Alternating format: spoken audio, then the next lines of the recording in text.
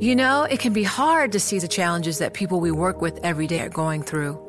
Invisible struggles like stress and burnout, caregiving for a loved one, or being misunderstood.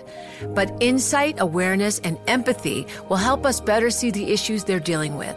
And that can make us and our companies healthier too. I'm Holly Robinson Peete. Join us on The Visibility Gap, a new podcast presented by Cigna Healthcare. Download it wherever you get your podcasts. I'm Alex Rodriguez. And I'm Jason Kelly. From Bloomberg, this is The Deal. Each week, you'll hear us in conversation with business icons. This show will explore deal-making across sports, media, and entertainment. That is a harsh lesson in business. Sports is not as simple as bringing a bunch of big names together. I didn't want to do another stomp you out speech. It opened up so many more doors. The show is called The Deal. Listen to The Deal wherever you get your podcast. And watch on Bloomberg Originals, Bloomberg Television, or BTV+.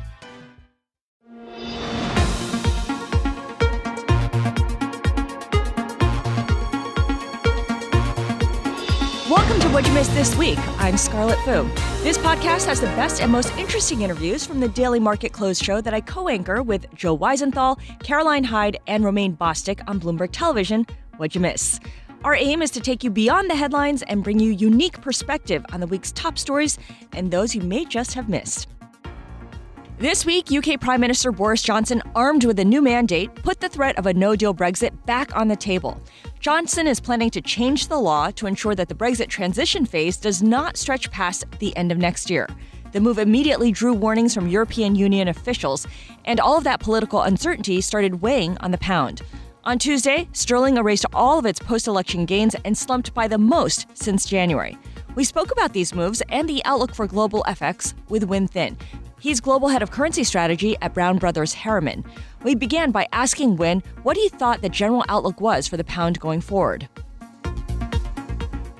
Well, really, to me, it's all about the positioning. As the polls over the last several weeks, as the polls were showing more and more a likelihood that Mr. Johnson would get a good majority, people were buying sterling, taking it higher and higher.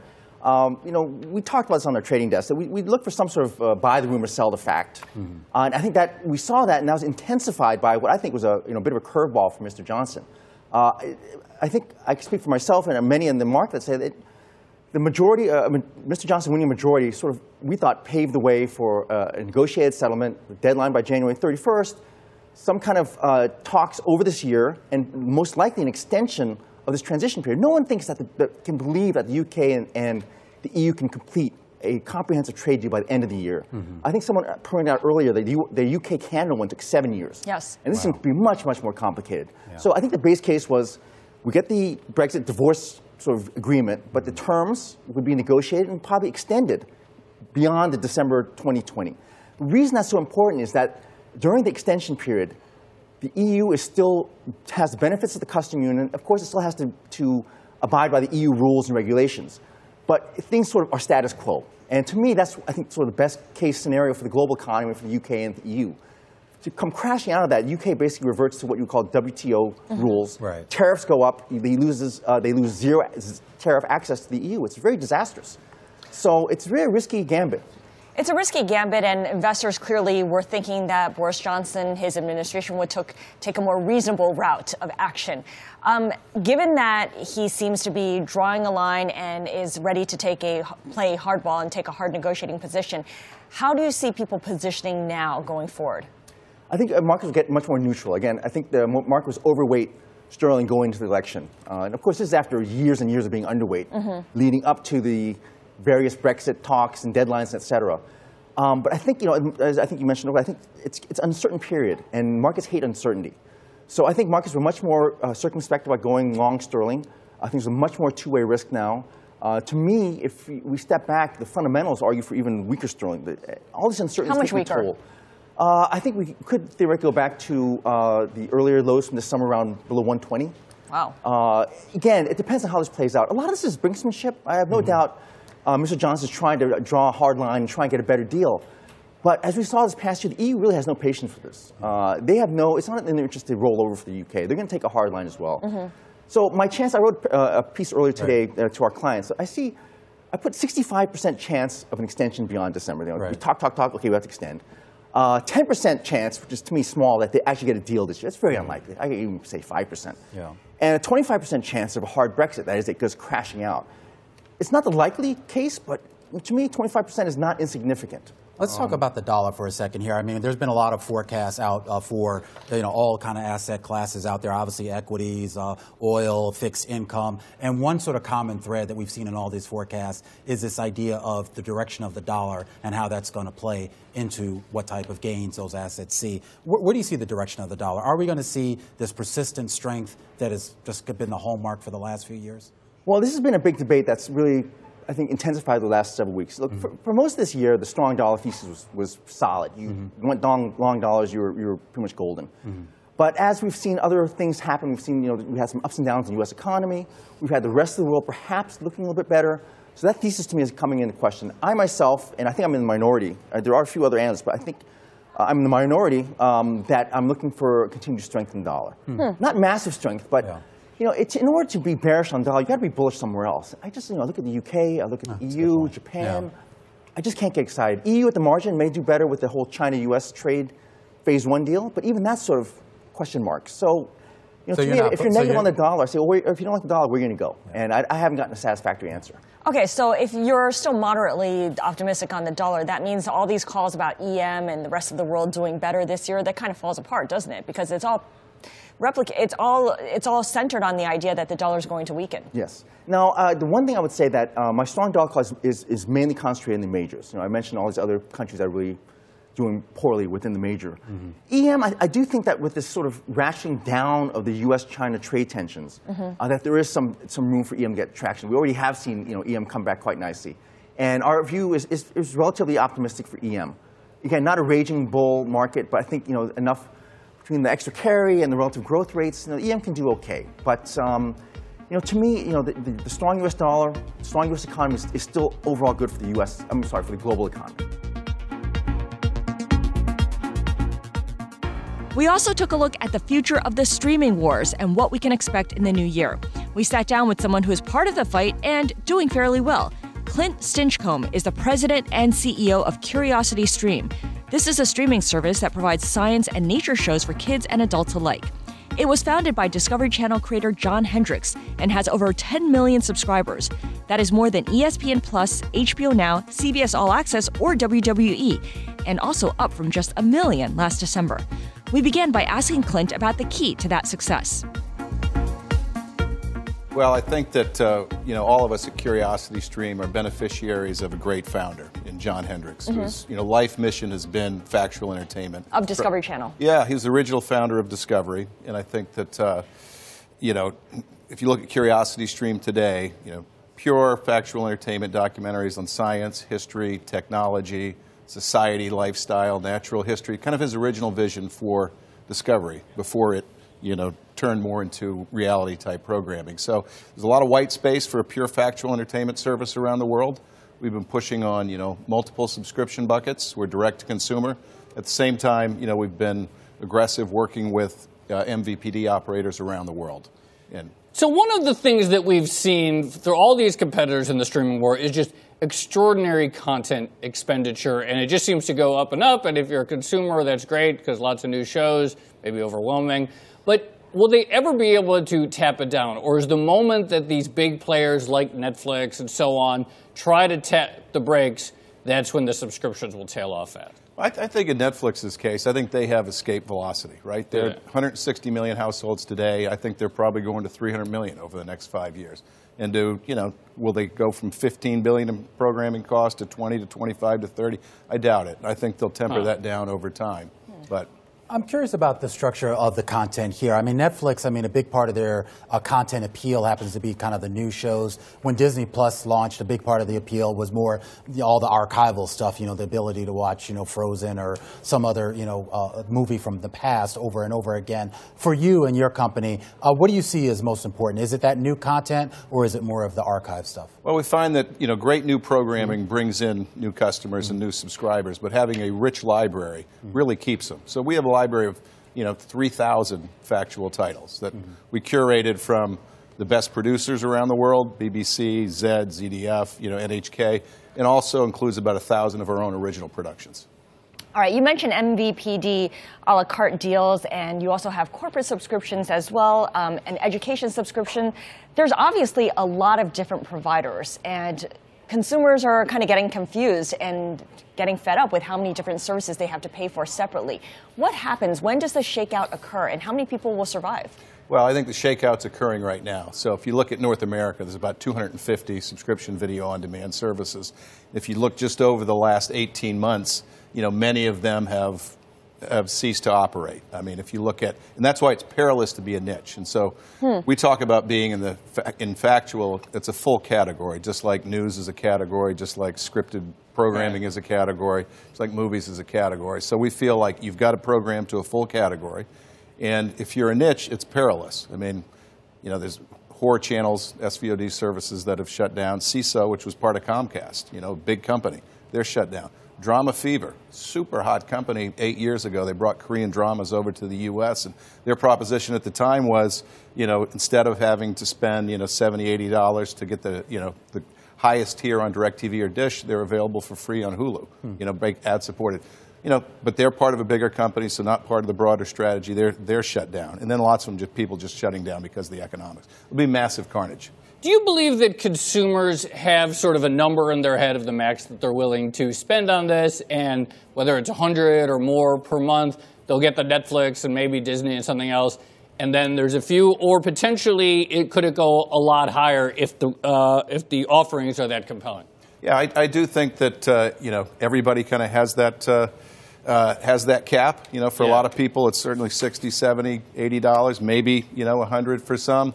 But I think what you'll start to see is, a move back to bundling. Disney Plus launched, they announced the deal that they had with Verizon, where if you're a Verizon Unlimited customer, which is about 60 million people in the U.S., you get Disney Plus free for a year. Okay, that's one example. Right. We've been doing that with distributors around the world, where our proposition to them is, we'll provide you 3,000 titles and convey a very broad scope of rights to you. Offer CuriosityStream as part of your basic package. I'm Alex Rodriguez. And I'm Jason Kelly. From Bloomberg, this is The Deal. Each week, you'll hear us in conversation with business icons. This show will explore deal-making across sports, media, and entertainment. That is a harsh lesson in business. Sports is not as simple as bringing a bunch of big names together. I didn't want to do another stomp you out speech. It opened up so many more doors. The show is called The Deal. Listen to The Deal wherever you get your podcast. And watch on Bloomberg Originals, Bloomberg Television, or BTV+. This week, we got a decision from the Bank of England. The UK central bank left interest rates unchanged at 0.75%, while two policymakers continue to push for an immediate quarter-point cut. We spoke about this with Torsten Slok, chief international economist for Deutsche Bank, and began by taking a look back at 2016 and the Brexit referendum. Current BOE Governor Mark Carney reassured the financial markets there would be money and liquidity, and that the BOE would be there to support the economy. Now, with the central bank on the eve of naming his successor, we asked Torsten just how important this pick would be to maintain stability. Yeah, so the signal from the Bank of England after the Brexit vote was certainly very important, that we are here to help the economy. They have been very, very clear in terms of we don't know what the outcome is and where things are going.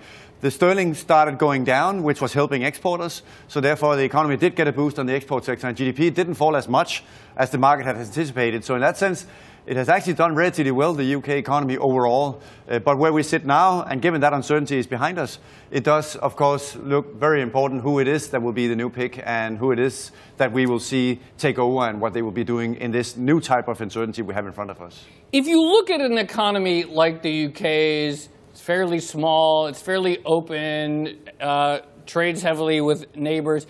Does it really matter, like, their own domestic policy, or are they largely at the whims of global trends and what's going on with the European economy and the U.S. economy? Absolutely. The exchange rate is very, very important for the UK economy because it is a small, open economy. Of course, it's big by global standards, but it's relatively small relative to the U.S. Right. So when the exchange rate goes down, your exports go up, and that's been a very important part of the story of why the UK economy has continued to do so relatively well. So in that sense, if the domestic stage has different things going on politics and on economics, It really is much more about what does the exchange rate do, because it's softening some of the impact. This is also what you see in many emerging markets. Once the exchange rate goes down, it does help a lot. We would never call the UK an emerging market, right? No, that's true, but they also have exchange rates that move a lot.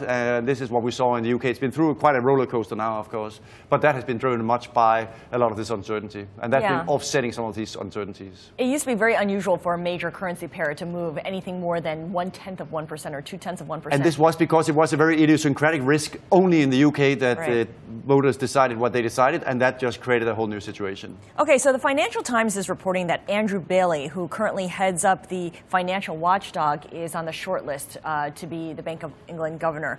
I know that Joe said that there is big wins that really determine what the Bank of England can or cannot do going forward, like the currency. But what do we know about Andrew Bailey? Is he likely to will it likely be a smooth transition if he's going to be the one to succeed Mark Carney? The difficult thing about this is that we just don't know exactly what he or whoever the new candidate is, but most likely him, according to these reports, will be doing in this seat, because it is a very unique situation, both with, well, maybe we'll be finishing Brexit up relatively quickly, but at the same time we then need to go into a new negotiation about what the new trade arrangement will look like. And in that situation, that's really not his table. That's really the politicians. So he still has to maneuver in this very difficult environment where you have someone else deciding ultimately the speed of the UK economy relative to what monetary policy normally does. So I know we got the rate cuts right after the Brexit vote, and as you mentioned, the pound itself serves as kind of a buffer or a stabilizer. Exactly. Nonetheless, are you surprised that the years and years of uncertainty about Brexit did not take a deeper toll on the economy, at least in the data? Maybe over the long term productivity will get hit or something. Were you surprised it wasn't worse? In some sense, it's very analogous to the US. I mean, a lot of the uncertainty from the trade war was holding CapEx spending down. We also saw that in the UK. But generally speaking, it didn't generate a recession. In the US, we haven't seen a recession despite this uncertainty being fairly significant. So in that sense, we were surprised that the uncertainty really hasn't had more of an impact on the economy. And it's very pleasing, of course, that the economy has been so resilient, both in the UK and in the US, despite that this uncertainty has been hanging over as a cloud over the outlook. But now the uncertainty is starting to go away. That's, of course, very helpful. Contrast what's going on there with regards to monetary policy or potential monetary policy and what we could potentially get out of Christine Lagarde and the ECB. Yeah, so of course the ECB has now still negative interest rates. We saw Sweden, interestingly, turn that around today here. So we're now seeing... And by turning it around, they went to 0%. They raised interest rates to zero, which of course sounds... what did you say? I mean, but it is true that we have still a lot of debate, and she has now deployed the review of what is it exactly that monetary policy should consist of? What will communication be? Is it a good idea with negative interest rates? Of course, market view here is that negative interest rates continues to be that, at least our interpretation is that it's not a good idea, and central banks are coming around to the damaging effects. It's not a good idea, but how easily can they get out of it? So it's, of course, therefore, the review will create some discussions around whether this is something that's easy to get out of or difficult to get out of. But it's clear that that has been set in motion and will now go into 2020. Also, the US is also in the Fed conducting a review of monetary policy that is very, very important for markets, because that can mean something in terms of what are they going to do with rates? Are they going to keep them lower for longer in the US? Are they going to raise rates in the euro area? All that becomes a very important part, of course, of our expectations to the central banks. We talked about the global economy. Let's talk about the U.S. economy and housing, because U.S. home sales fell to a 5-month low in November. And the data contrasts with other reports this week that show positive momentum across U.S. housing, of course, bolstered by low mortgage rates and job growth. And one of the reports that signal things may be improving is housing starts. This is from earlier in the week, and you could see the long recovery from housing starts, of course, certainly since the crash in 2009, 2010. There you have it. And Torsten, you're pointing out that it's kind of plateaued in the last 2 years, but it seems like we're getting out of that. Yeah, in 2018 with SALT, it limited the deduction of interest from your mortgage. So that was pushing, as you can see in the chart, the stuff down a little bit throughout 2018. But what we've seen here in 2019 is that because of exactly as you just mentioned, Scarlett, that mortgage rates have been very, very low, and you've also seen the unemployment rate at the lowest level in 50 years. That has been lifting up the white line here. But as you can see in the chart, we are still not quite at any boom level. It's not that this is way out of balance in any way, similar to what you see in the chart that we were in 2006. So in that sense, we think the housing market is relatively healthy in a demand and supply sense. And with the tailwind of the labor market doing well, we are still reasonably optimistic on the housing market overall going into 2020. So one of the things that people do, I would say kind of lazily, is they conflate low interest rates with cheap money or credit availability. And it's not always linear. It's not always one-to-one. And you can have a situation in which rates are going up, but during a period of rising availability of mortgages. And you have a chart here showing that over the last several years, obviously we've seen some rate cuts in 2019, but there's been a steady trend up in just the availability of people, the ability of people to get mortgage. Yeah, and this is also important because, as exactly you say, Joe, that interest rates and mortgage rates have been very low for quite some time. Yeah. But it wasn't as easy to get a loan. And the key behind this chart here is that the FICO score required to get a qualifying mortgage has actually been going down modestly. So that means that it's actually been getting gradually easier and easier. Right. You can see the slow move here is relatively modest, but it is still moving in the right direction. And you can see the latest data still shows that credit availability continues to improve. All right, so if you're a kind of person who has reasonably decent credit, you can walk into a bank right now and get a 30-year mortgage for 4 to 5%. Yet we haven't seen the home ownership rate rebound back to some of those levels that we had seen a few years back. Yeah, because the home ownership rate, as a very important part of this, has been relatively depressed for quite some time, and is now, as you can see in this chart here, starting to go up. It's not at any dramatic tear to the upside, but it's very good news that the home ownership rate finally has stopped falling and begun to move higher. You can think about, well, how much more can it go up? Well, it all depends on credit availability, and very importantly, of course, the labor market, whether people have a job, because that's the main thing that you asked about when you ask if you can get a mortgage. Right. It all depends on how well the economy is doing. The Federal Reserve has done everything in its power to make sure that the economy is well supported, including buying treasuries again. Although it says it's not QE, a lot of people in the market still call it some kind of QE. What do you think? So at least the fact that the treasuries that are bought and taken out of the market, that gives some cash into the market, and those who end up with those amount of dollars in their hands eventually use that for something else. And the question is, do they use that for buying commercial paper, IG credit? Do they use it for buying stocks? We just don't know. But what we do know is that the repo market problems at least look more manageable, and we do still think that as we get to the end of the year, it will also be basically a non-event in that sense that things are still under control. The Fed really are on this ball and know what's going on. I don't know if we have your last chart on some of the commercial banks are doing and them shifting assets, because we talk a lot about what the Fed's been doing on the short end of the curve with the repo market here. And this idea, too, that as they do this, I mean, we're still kind of dealing with this bump up against the IOER. Yeah, exactly. What commercial banks have been holding on the balance sheets, over the last several months, we've seen quite a significant move higher in the amount of securities, government securities that they're holding, and the amount of cash assets has been going down. So remember, what banks do is that they take the yellow line to the Fed, and they repo that, and they get cash in return. Right. So that's why the issue is that if you have fewer less cash and more securities that you need to put into repo, you simply have a lot more demand for repo, and at the same time, the supply of treasuries has also been going up. So that's why the source of stress really has been this significant change in the balance sheet for the banking sector. That's basically creating a lot of new situations in demand and supply in repo markets overall. Then I sat down with Danielle Yanis, CEO of Checkr, a background check company that uses artificial intelligence and machine learning to make hiring more inclusive and efficient. In the U.S., 70 million Americans, or 1 in 3 adults, have some form of a criminal record, and therefore have difficulty reintegrating into the workforce. We talked about Danielle's goal to help people with criminal records get back to work. Yes, so our mission at Checkr is to build a fairer future by improving understanding of the past. Since we are a background check company and we're disrupting our space, we were able to see the cracks in the system and the challenges. Background checks have been very binary in the past, so either people had a clean background and would be easily hired, or they would have made potential mistakes and have flags and being rejected almost all the time. And so what we made possible is for businesses to really decide where they want to be and to customize their criteria for each job they have. So that allows more people to be hired. It allows businesses to be able to hire more candidates, have a bigger talent pool, which is key today with this, low unemployment. Businesses are struggling to find enough workers, so it makes a lot of sense. Yeah, and you use AI and machine learning, but that, of course, is only as good as your programmers. Otherwise, a lot of unconscious biases get built into the system as well. Who's designing your algorithms? Yeah, so we have a large team of engineers. The good thing is that our mission is really, key and the North Star for everyone in our company. So when engineers design algorithms, they think about the customer needs and the safety aspect, for instance, but they also think about our mission. And so many times we've had engineers or product managers who say, we cannot do this because it would really conflict with our mission. It would negatively impact or be biased for consumers. So that is one way to make sure that we design fair algorithms that don't negatively impact workers.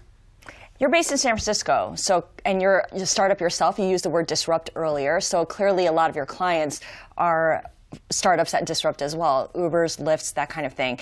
Talk a little bit about your client list, because startups make up a portion of it, but how does it compare to, say, more established companies, more traditional old economy companies? Yes, so like many startups, we started by working with other startups or technology companies, and we're famous for doing the background checks for companies like Grubhub and Uber or Lyft. But our technology applies to any business who has a lot of employees. And now we're working with very established companies like Allstate or Adecco or Netflix are some of our customers. And for these older companies, are they using your service as a supplement to their existing approach, or as a replacement for what they used to do? It's as a replacement. We now are offering a complete platform with the entire suite of services that any multinational needs to assess and evaluate their workforce. Mm-hmm. And then after everything gets put through your algorithm, that's when people come in and start looking at what you vetted and the list that you've culled things down to. Yeah, so we are able to structure the data and to make it flexible. And so this way, each one of our clients can decide to configure their criteria. Mm-hmm. So we work with each client individually, and they design their recruiting rules. They are able to adapt them and change them. And then we help them automate those decisions to make sure they're compliant and fair, and they meet their business needs. Can you give me some examples of how the criteria that your clients customize has changed or has evolved over the last couple of years, given that our economy is different than it was a couple years ago, and the kinds of things that we watch out for are different as well? Yes, so we as a company are very focused on fair chance hiring, on giving people second chances. But not all businesses are ready to take that step for different types of crime. So one way we've been working with a lot of companies is really to start with simple minor violations, like driving violations or possession of marijuana, for instance, are offenses that are not that relevant anymore to businesses. And so by being able to have specific rules for those, they've been able to hire thousands of more workers and to make their processes much more efficient. So that's one way where it's a win-win for consumers getting jobs and for businesses being able to access the talent they need. And these used to be offenses that in the past they would have knocked them out completely. Exactly. Got it. Okay.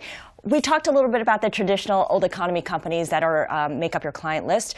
You also have, like I mentioned, Uber, Lyft, some of these startups as well. Talk a little bit about the challenges specific to the vetting process when it comes to companies that are involved in the gig economy. Yeah, so for the gig economy, I think the challenge, there's been a lot of safety challenges, right? You've seen in the news, it can be, people get into people's homes or you're with someone in a car. So those situations have more safety risk than the normal job environment. And so those businesses need the most accurate, advanced safety technology, and Checkr is the most advanced technology. We kept innovating every year to adapt to those higher and higher standards and needs. Those are also being regulated. You have regulations now for TNC companies in pretty much every state. TNC? Driving ride-sharing companies. Mm-hmm. And so Checkr has partnered with the leading gig economy companies to keep innovating. One example is we created and developed continuous background checks. Mm-hmm. In the past, the background check was a one-time solution. We created a real-time continuous background check that allows to keep track and monitor those workforces. And this is used in ride-sharing and in... So it's not just a snapshot of a moment in time? Yes. Okay, understood.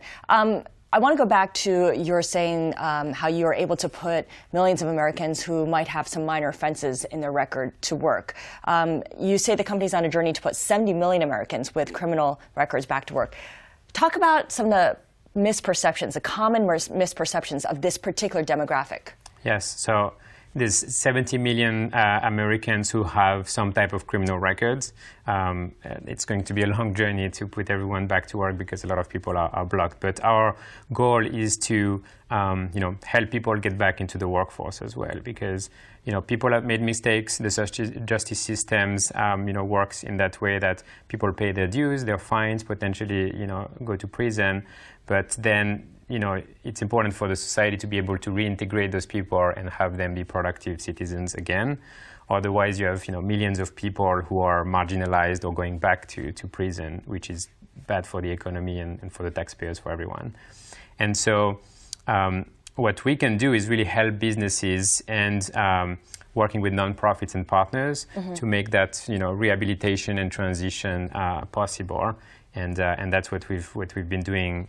Even internally in our company, we have given second chances to workers to be able to get a high-paying tech job, which is a first.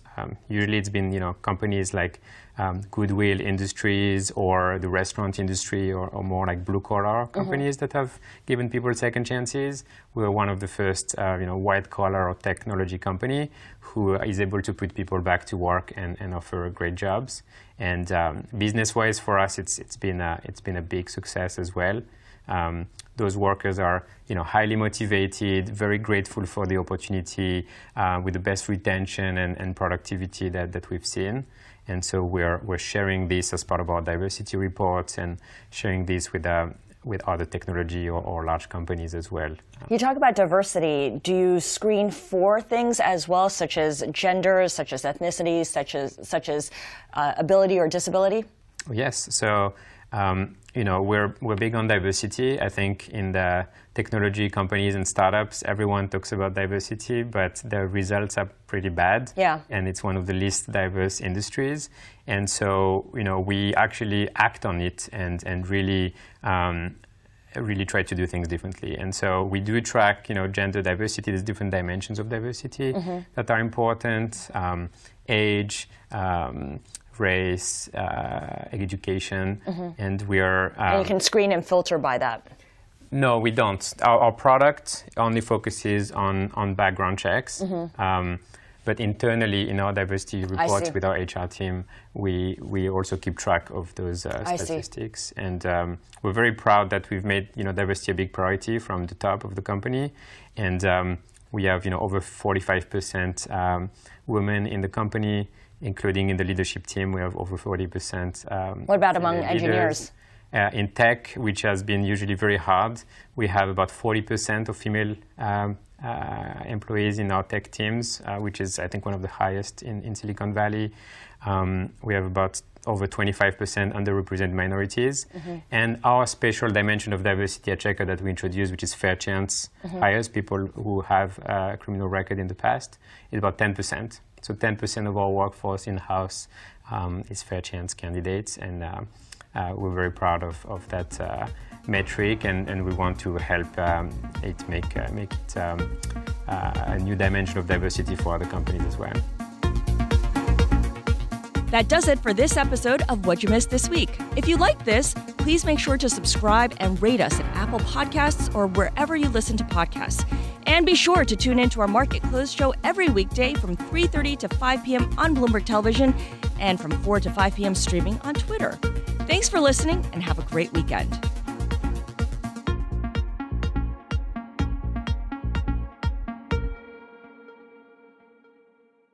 The countdown has begun. This May, 1,000 global leaders will gather in Doha for the Qatar Economic Forum powered by Bloomberg, held in conjunction with our official partners, the Qatar Ministry of Commerce and Industry and Media City Qatar, and premier sponsor QNB. Join heads of state, influential ministers, and leading CEOs to make new connections and gain unique insights. Learn more at QatarEconomicForum.com.